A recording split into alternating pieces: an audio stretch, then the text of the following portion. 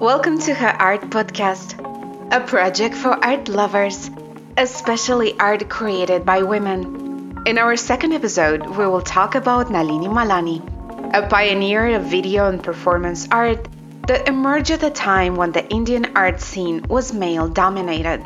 My name is Nata Andreev, and I'm going to tell you 7 curious facts that you didn't know about the artist who wove personal narratives and social issues to communicate her ideas. It will be amazing if you could join me for the 10th session of my weekend study group this Sunday, February 24th, right after you cast your vote in this year's parliamentary elections. We will discuss a highly ornate and often extravagant style of art, which is Baroque. Curious fact number 1. Nalini Malani was born in Karachi, just a year before the creation of the modern state of Pakistan. She and her parents fled as refugees into India when she was a child, where she studied at Sir J.J. School of Art in Mumbai, graduating in 1969. She went on to study fine arts in Paris for 2 years on a scholarship from the French government. She also received 2 scholarships from the government of India, and in 1989 won a grant for travel and work in the United States. Curious fact number 2. As a student, Malani received very traditional training in painting. Between 1969 and 1971, Malani was a member of the Vision Exchange Workshop, The View, convened by Akbar Padamsee, one of India's better-known painters.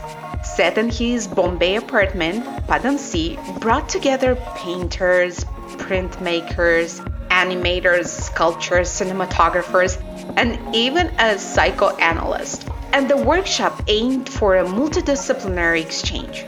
Malani and painter Nasreen Mohammedi, who had the practice of geometric abstraction, were the only 2 women to be included in the workshop, where Malani was its youngest participant. Curious fact number 3. Nalini began making work in the 60s, during the rollout of Prime Minister Jawaharlal Nehru. Modernism was the language chosen by Nehru for the new India, and Nehruvian modernism was a narrative of progress. Malani was one of very few artists of the time to understand how South Asia was simultaneously enacting multiple modernisms, and that several regions were approaching the modern subject differently.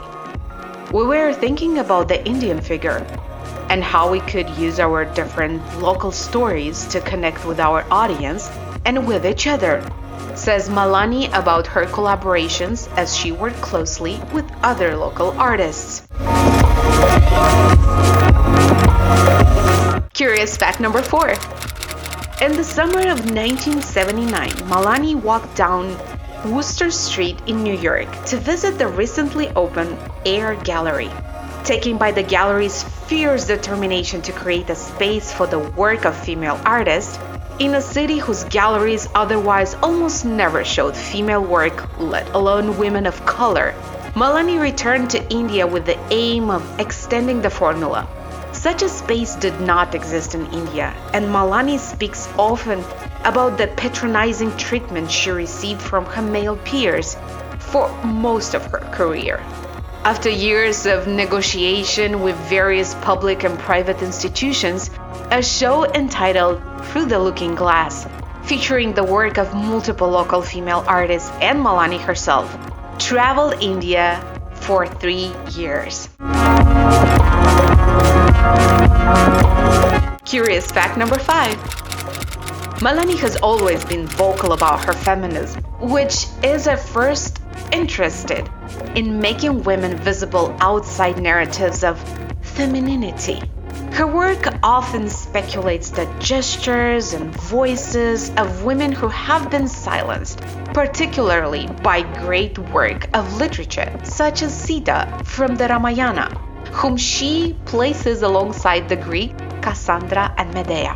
In Cassandra, a painting that folds across a 30-panel grid, the princess is reborn as a kind of eco-prophet in visions that warn of sickness, climate change, and mass exodus.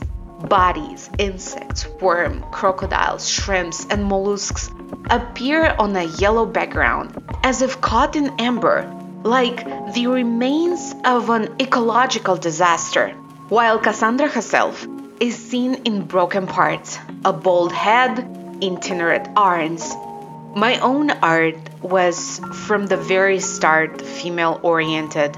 I believe this is natural, a given, as women have a completely different relationship to the body than men, and women also hold a different position in society anywhere in the world compared to men. End of quote. Curious fact number 6. Malani's work is influenced by her experience as a refugee of the partition of India. She places inherited iconographies and cherished cultural stereotypes under pressure. Her point of view is unapologetically urban and internationalist, and unsparing in its condemnation of a cynical nationalism that exploits the belief of the masses.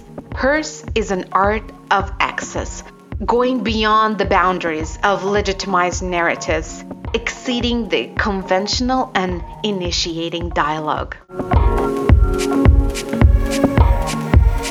Curious fact number 7.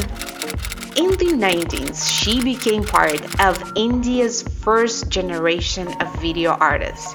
Her practice also encompasses multimedia installation and experimental theater, although painting and drawing remain central.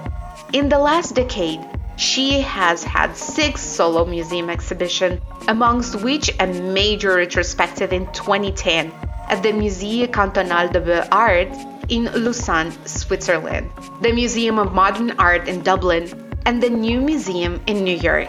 Her work was recently included in group shows at Centre Pompidou in Paris, the National Museum of Modern Art in Tokyo, and biennales in Venice and Sydney. Her work has appeared in solo and group gallery shows worldwide. She lives and works in Mumbai.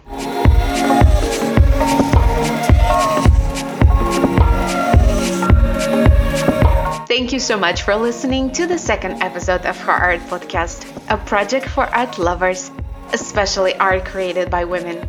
If you want to follow more of what we do, find us on Facebook and Instagram.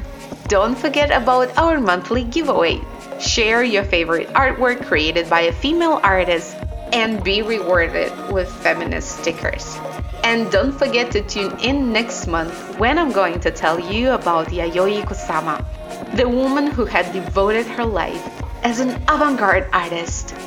I'll see you later.